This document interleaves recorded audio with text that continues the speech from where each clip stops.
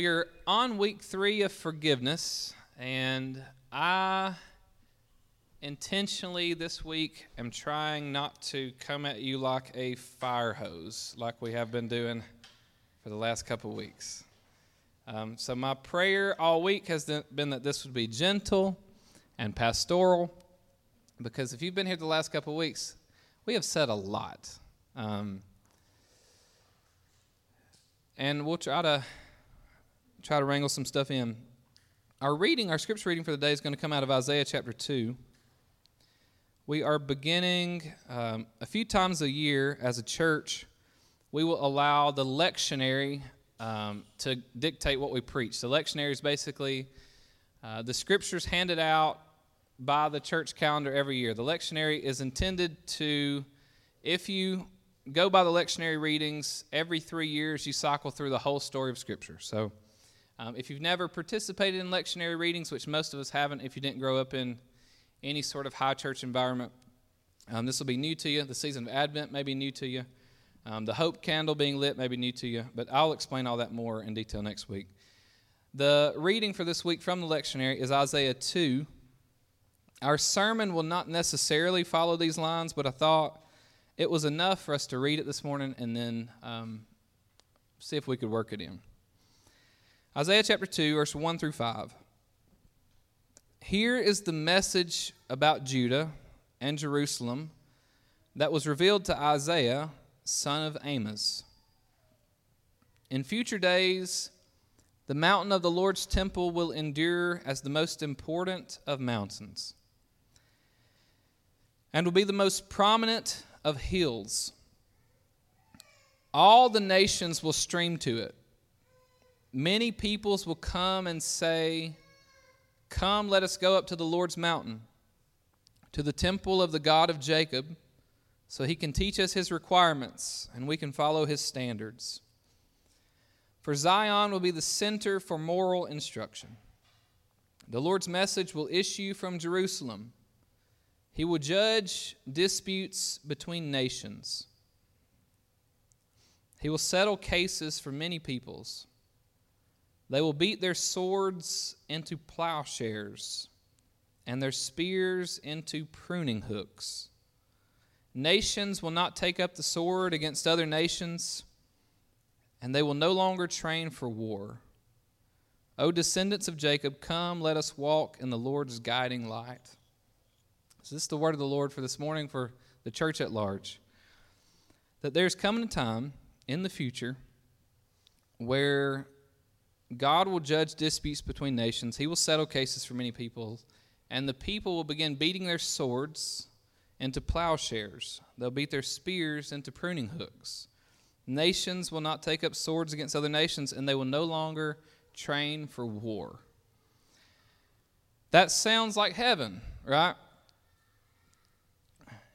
And he says that there's coming a time at some point where this will be the reality, that what we use to fight each other, we will turn into cultivating garden tools. Now, what we're going to find out over the next couple of days is that Jesus wanted that age to begin upon his arrival. So that's what we got to look forward to. We're going to pick back up in Matthew chapter 18 with a story that kicked us off 2 weeks ago. And what I'm going to do is back us up just a hair. So we started at Matthew 18:23, but we're going to back up just a little bit to Matthew 18:15. And it says this: "If your brother sins, go and show him his fault, but when the two of you are alone. If your brother sins, you go, show him his fault when the two of you are alone." How many of y'all know that's pretty exciting? If he listens to you, you have regained your brother. But if he does not listen, take 1 or 2 others with you, because that'll work, right? So that at the testimony of 2 or 3 witnesses, every matter may be established. If he refuses to listen to them, tell the whole church. If he refuses to listen to the church, treat him like a Gentile or a tax collector. All right. So that's pretty fun.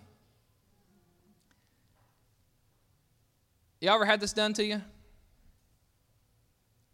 Being confronted by a brother that you sinned against or a sister that you sinned against? If you haven't, what you can guarantee is that you've been talked about behind your back. Because if they won't confront you, they'll talk about you. And if you won't confront them, you'll talk about them. And the old proverb goes like this: where there's no wood, the fire goes out. And where there's no talebearer, contention ceases. If we could stop gossiping, we could stop contention. So Jesus is trying to propose a way to be human, a way to live in a society where instead of this constant backbiting, we actually were not cowardice. We actually would go with courage and confront someone. Now, this incredible phenomenon happens when you confront someone. You know what it is? You become transparent. If I confront Philip about his sins, Philip sins against me, I go to him, I say, Philip, you sinned against me. What I'm doing is participating in this supernatural phenomenon where Philip now has x-ray vision to see where I too have failed. This is why we refuse to confront people. Because it's easier to take my story of Philip's offending me over to Dale and say, Philip is a doggone something another cuss something. And here's what he did to me. Because when I share that, Dale doesn't have this superpower to look through me. If I go confront Philip, he does. This is some weird phenomenon that is set up in the universe. If you've ever confronted someone, you've experienced it. Okay? Confrontation was supposed to be the way of peace. The way of war is gossip. Confrontation is the way of peace. Gossip is the way of war.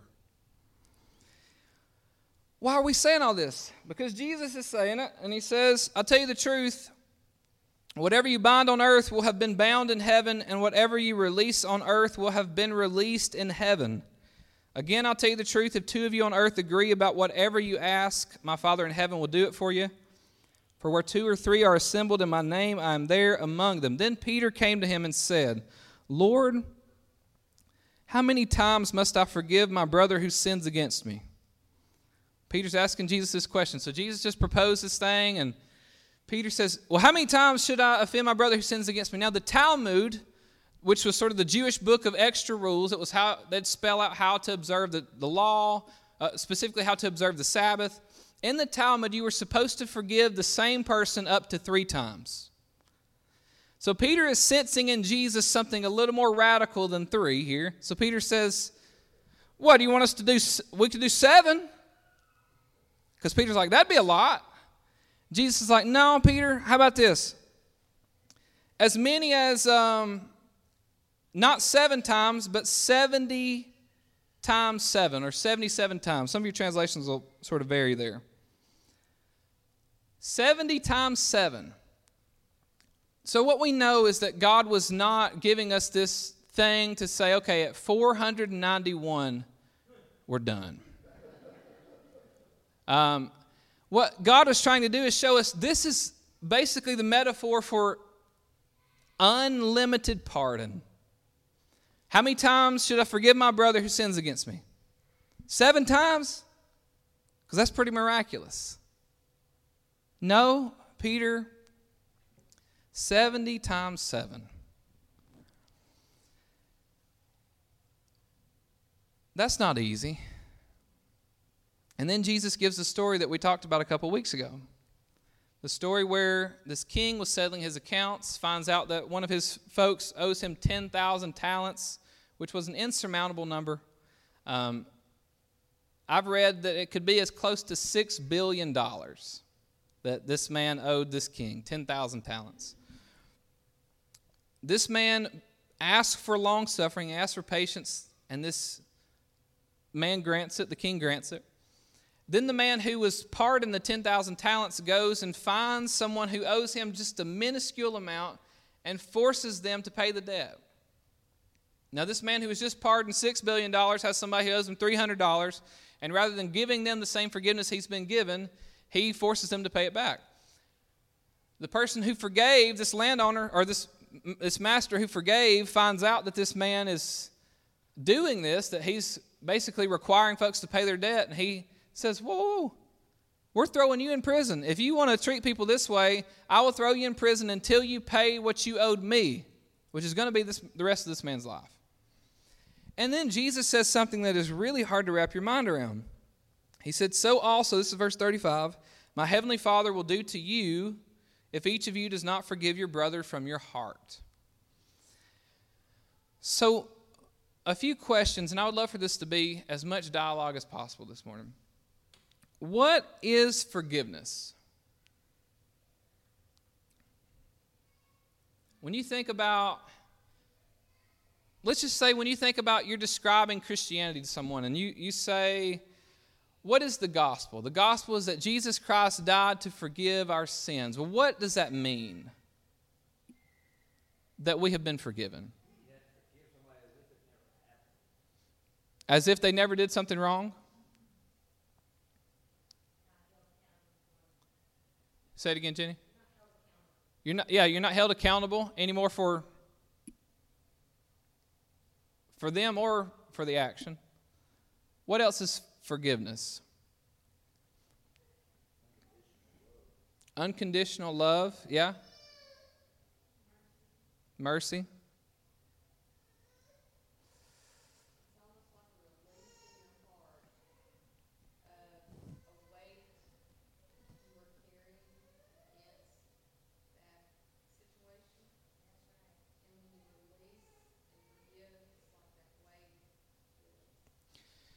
Think about this, and I would love for y'all's feedback here too. Why would we be tempted to hold a grudge? Why would we be tempted to give in to unforgiveness more so than participate in forgiveness? Because we are seduced into it, and the whispers are very appealing. And so I think it's important that we identify those whispers in order to move beyond them. Why would we not forgive? Somebody didn't ask for it? Yeah. If they'd asked, we'd consider going through this thing, but they hadn't asked yet, so I don't even know if they know there's something wrong. Jim? Holding on to the grudge? Yeah. I like that. Yeah. Yeah.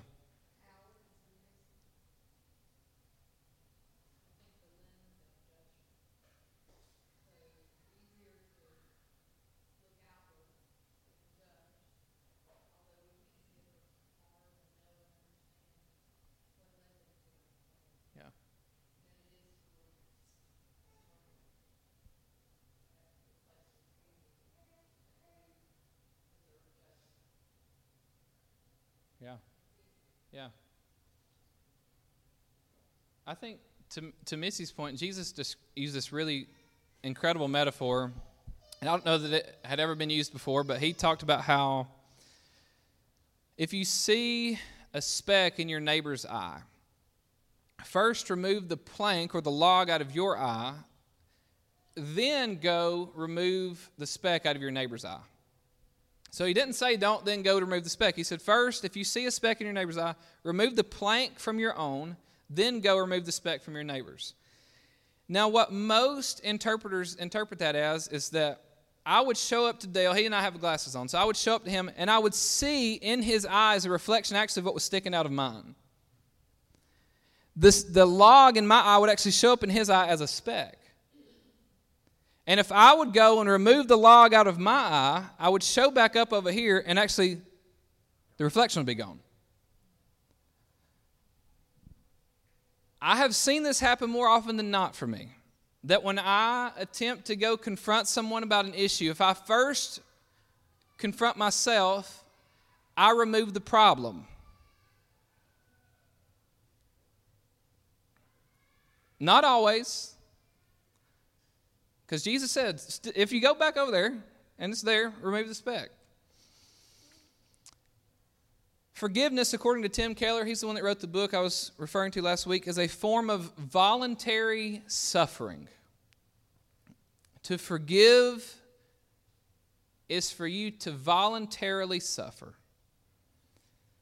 I was reading this week on the neurobiology of forgiveness, and one of the things they were saying is that forgiveness is to eliminate anger toward another person who has deliberately done something harmful or unfair to you. To eliminate anger toward another person who has deliberately done something harmful or unfair to you. Now, here's our question that we started with 2 weeks ago. Why forgive? Why forgive? Clearly, if we're asking that question in the context of the scriptures we're reading, we're saying because God has commanded it. We would say something like, because if you don't, then you won't be forgiven. Something like that, right?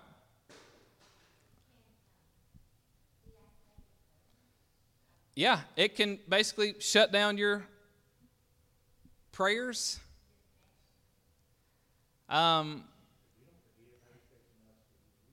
Yeah, if we don't forgive, why would we ever expect someone else to forgive us? What if we did not see forgiveness as a burden or as an obligation?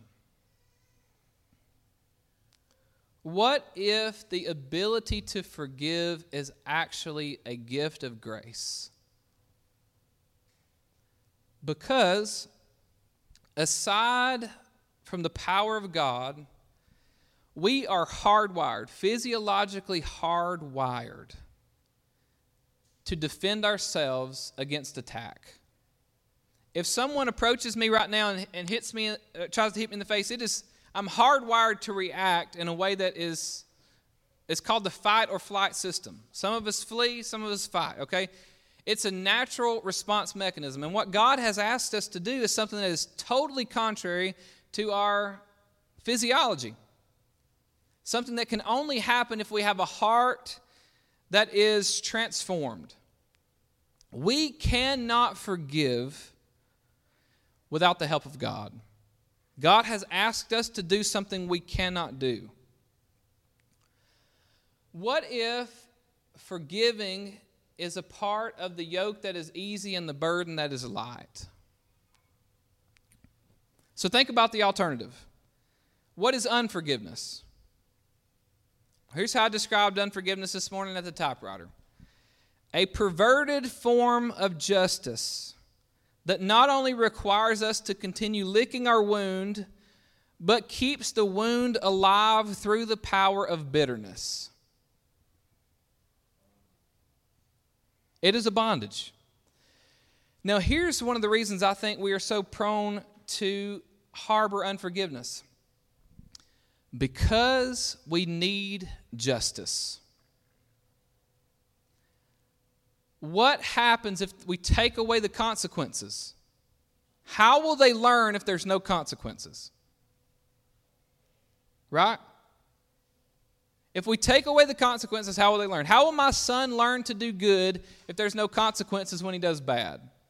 If every time my son does bad, I just say, "You're forgiven, baby," will he ever learn? No. There's got to be consequences, right? There you go. In this scenario, the scenario of me parenting my child, I am the one who can dole out some consequences. In our relationships with one another, we're not the consequence givers. Unless maybe you work for somebody in here or something like that. You know, there's those governments, macro governments within this big micro system.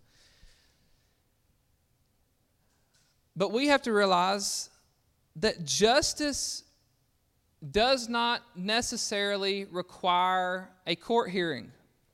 That God has established a system of justice that just doles out consequences despite anybody meeting to assign them. It's where we would get a phrase like, you reap what you sow.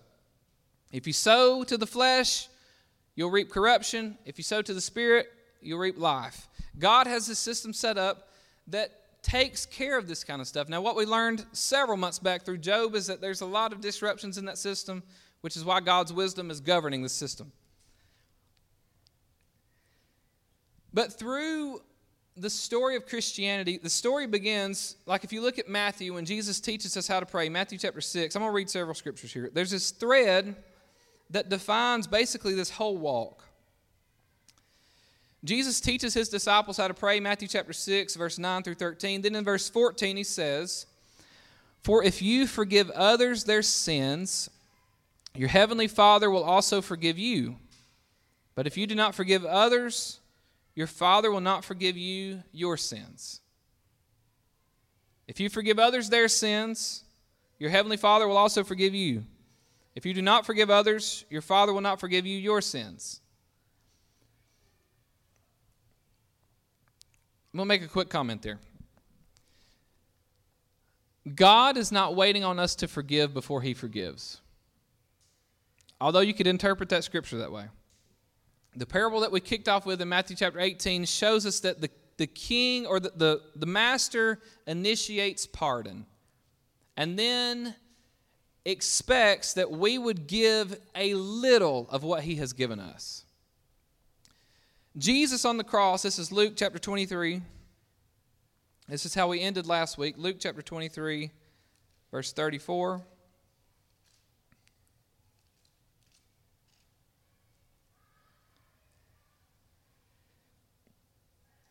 Starting in verse 32. 2 other criminals were also led away to be executed with him. So when they came to the place that is called the Skull, they crucified him there along with the criminals, one on his right, one on his left. But Jesus said, "Father, forgive them, for they don't know what they are doing." So Jesus teaching us how to pray. Basically, the only addendum he has to the prayer is that addendum of forgiveness. I'm going to do something real quick. Could y'all take that out to the porch? Thank you. I couldn't hear myself think.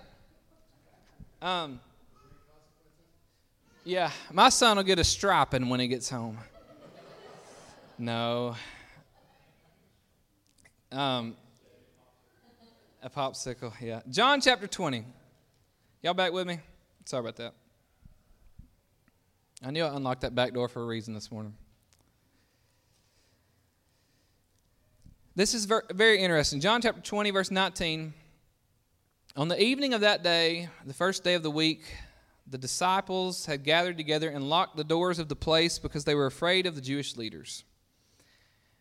This is Jesus appearing to them for the first time after the resurrection. He says, Jesus came and stood among them and said to them, "Peace be with you."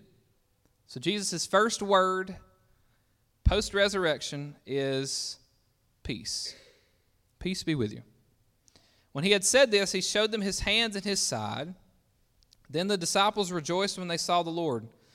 So Jesus said to them again, "Peace be with you. Just as the Father has sent me, I also send you." And after he said this, he breathed on them and said, "Receive the Holy Spirit." Now, don't read further. He's about to say something else. What do you think he's about to say? If you read further, don't answer.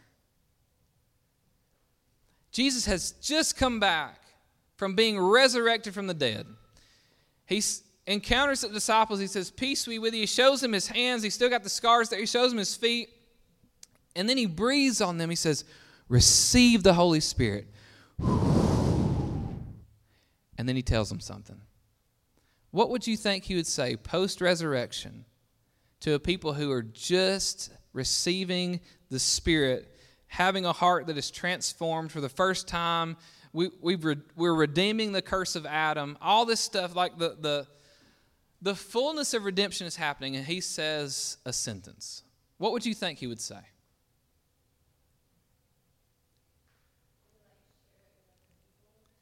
Yeah, something like, give away everything that you've been given. Something like that. Like, you just received the Holy Spirit, give the Holy Spirit to everybody. What else would you think he'd say? Post-resurrection, you're there, you're just anticipating. What's Jesus about to say?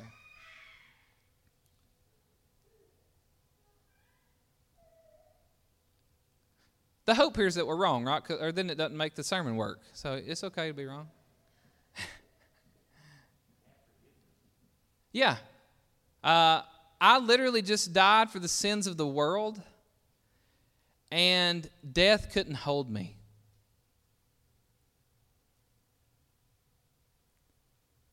Y'all do the same thing, and it won't be able to hold you either. That would be pretty powerful, right? And here's what he says. He breathes on them, so he just receive the Holy Spirit. If you forgive anyone's sins, they are forgiven. If you retain anyone's sins, they are retained. What the heck?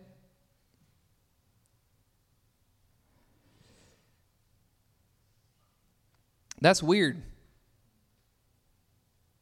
And this is the way Jesus starts the new world, with a message of forgiveness. You ever seen the bumper sticker that says, not perfect, just forgiven? If we would have realized that Jesus on the cross was not just the forgiveness of our sins, but the example for how we were to treat those who sinned against us, we would say, forgiven. That's why I'm perfect. Oh, you can't say stuff like that in church, can you? Because we like the not perfect, just forgiven bumper sticker. Not perfect, just forgiven. Because what happened on the cross was just the pardon of my sins. It wasn't an example for how I was supposed to treat those who sinned against me. But it was. Are there consequences for sin? Certainly. Jesus died.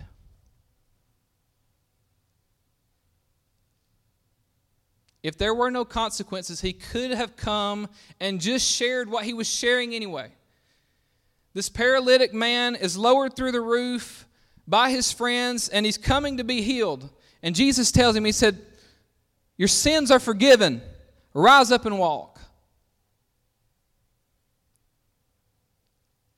Jesus is forgiving sins before he dies on the cross. Why does he have to die? Because there are consequences.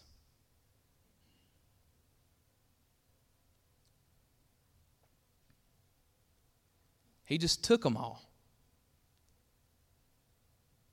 For me and for the person who wronged me.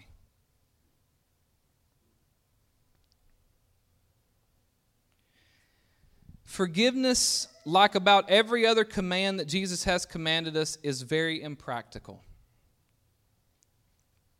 I'm going to give you a few impractical commands and we'll be done. Matthew chapter 5, verse 38, it says, you have heard that it was said, an eye for an eye and a tooth for a tooth. But I say to you, do not resist the evildoer. But whoever strikes you on the right cheek, turn the other to him as well. And if someone wants to sue you and take your tunic, let him have your coat also. And if anyone forces you to go 1 mile, go with him 2. Give to the one who asks you, and do not reject the one who wants to borrow from you. That's very impractical advice from Jesus. You have heard that it was said, love your neighbor and hate your enemy. But I say to you, love your enemy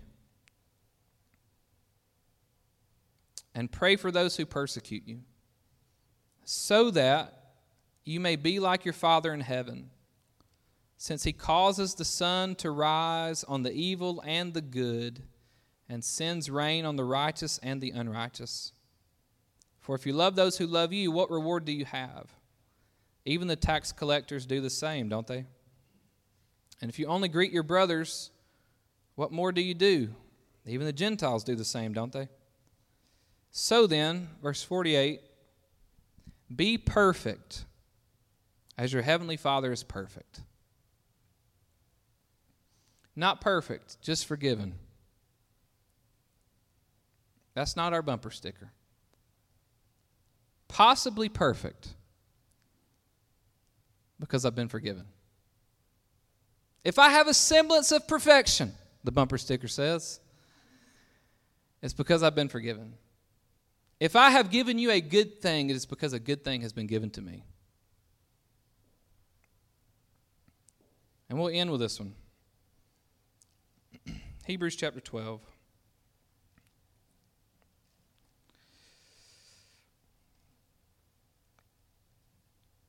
As you know, before I read this, we'll just recap a bit because we're going to move on from this after this week. But as you know, forgiveness is hard. That's why it's the cornerstone of the new creation.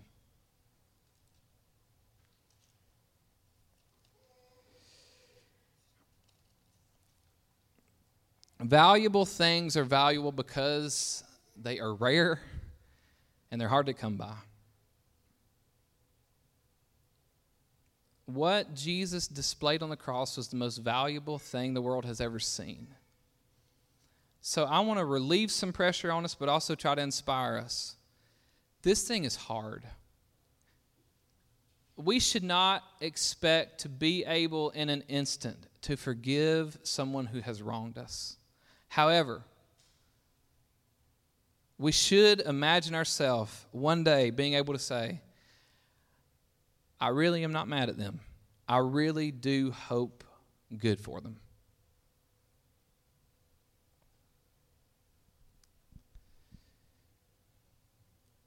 Even Jesus on the cross, according to 1 Peter, it says that while they're reviling him and mocking him and spitting on him and beating him, he entrusted himself to the judge who was righteous. He entrusted himself knowing justice needs to come for this. This is unfair.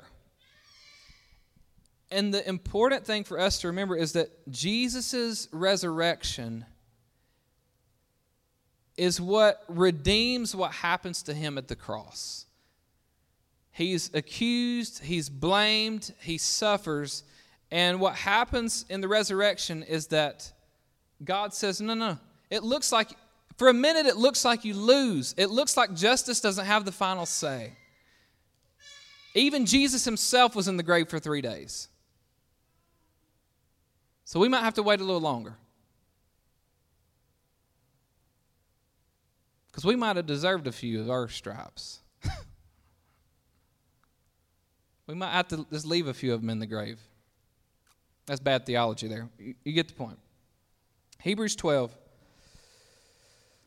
verse 14 says, pursue peace with everyone and holiness, for without it no one will see the Lord.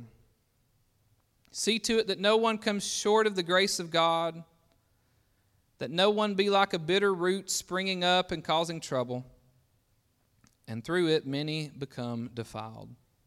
Pursue peace with everyone. Some translations will say it like this: if at all possible, pursue peace with every man and holiness, for without it no one will see the Lord. See to it that no one comes short of the grace of God, that no one be like a bitter root springing up and causing trouble, and through it many become defiled. So here's our summary. We have been forgiven. We have been forgiven of more than we will ever have to forgive.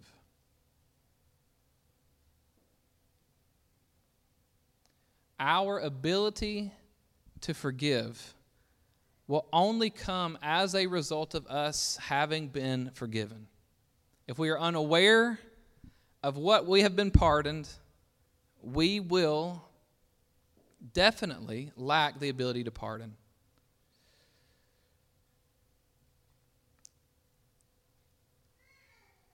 But if Christianity hinges on any virtue, it is the virtue of forgiveness. It is the message of Jesus Christ. Not just the forgiveness of our sins, but then the example that, that's how we heal the world. So may we be a people who pursue peace with all men and women. May we be a people who do not allow anger and bitterness to take root. May we be a people who are able to, on a daily basis, say the prayer, Father, forgive us of our trespasses as we forgive those who've trespassed against us. May we be able to live the impractical way of Jesus. And may we hopefully one day swap our bumper sticker out that says, not perfect, just forgiven, with the one that says,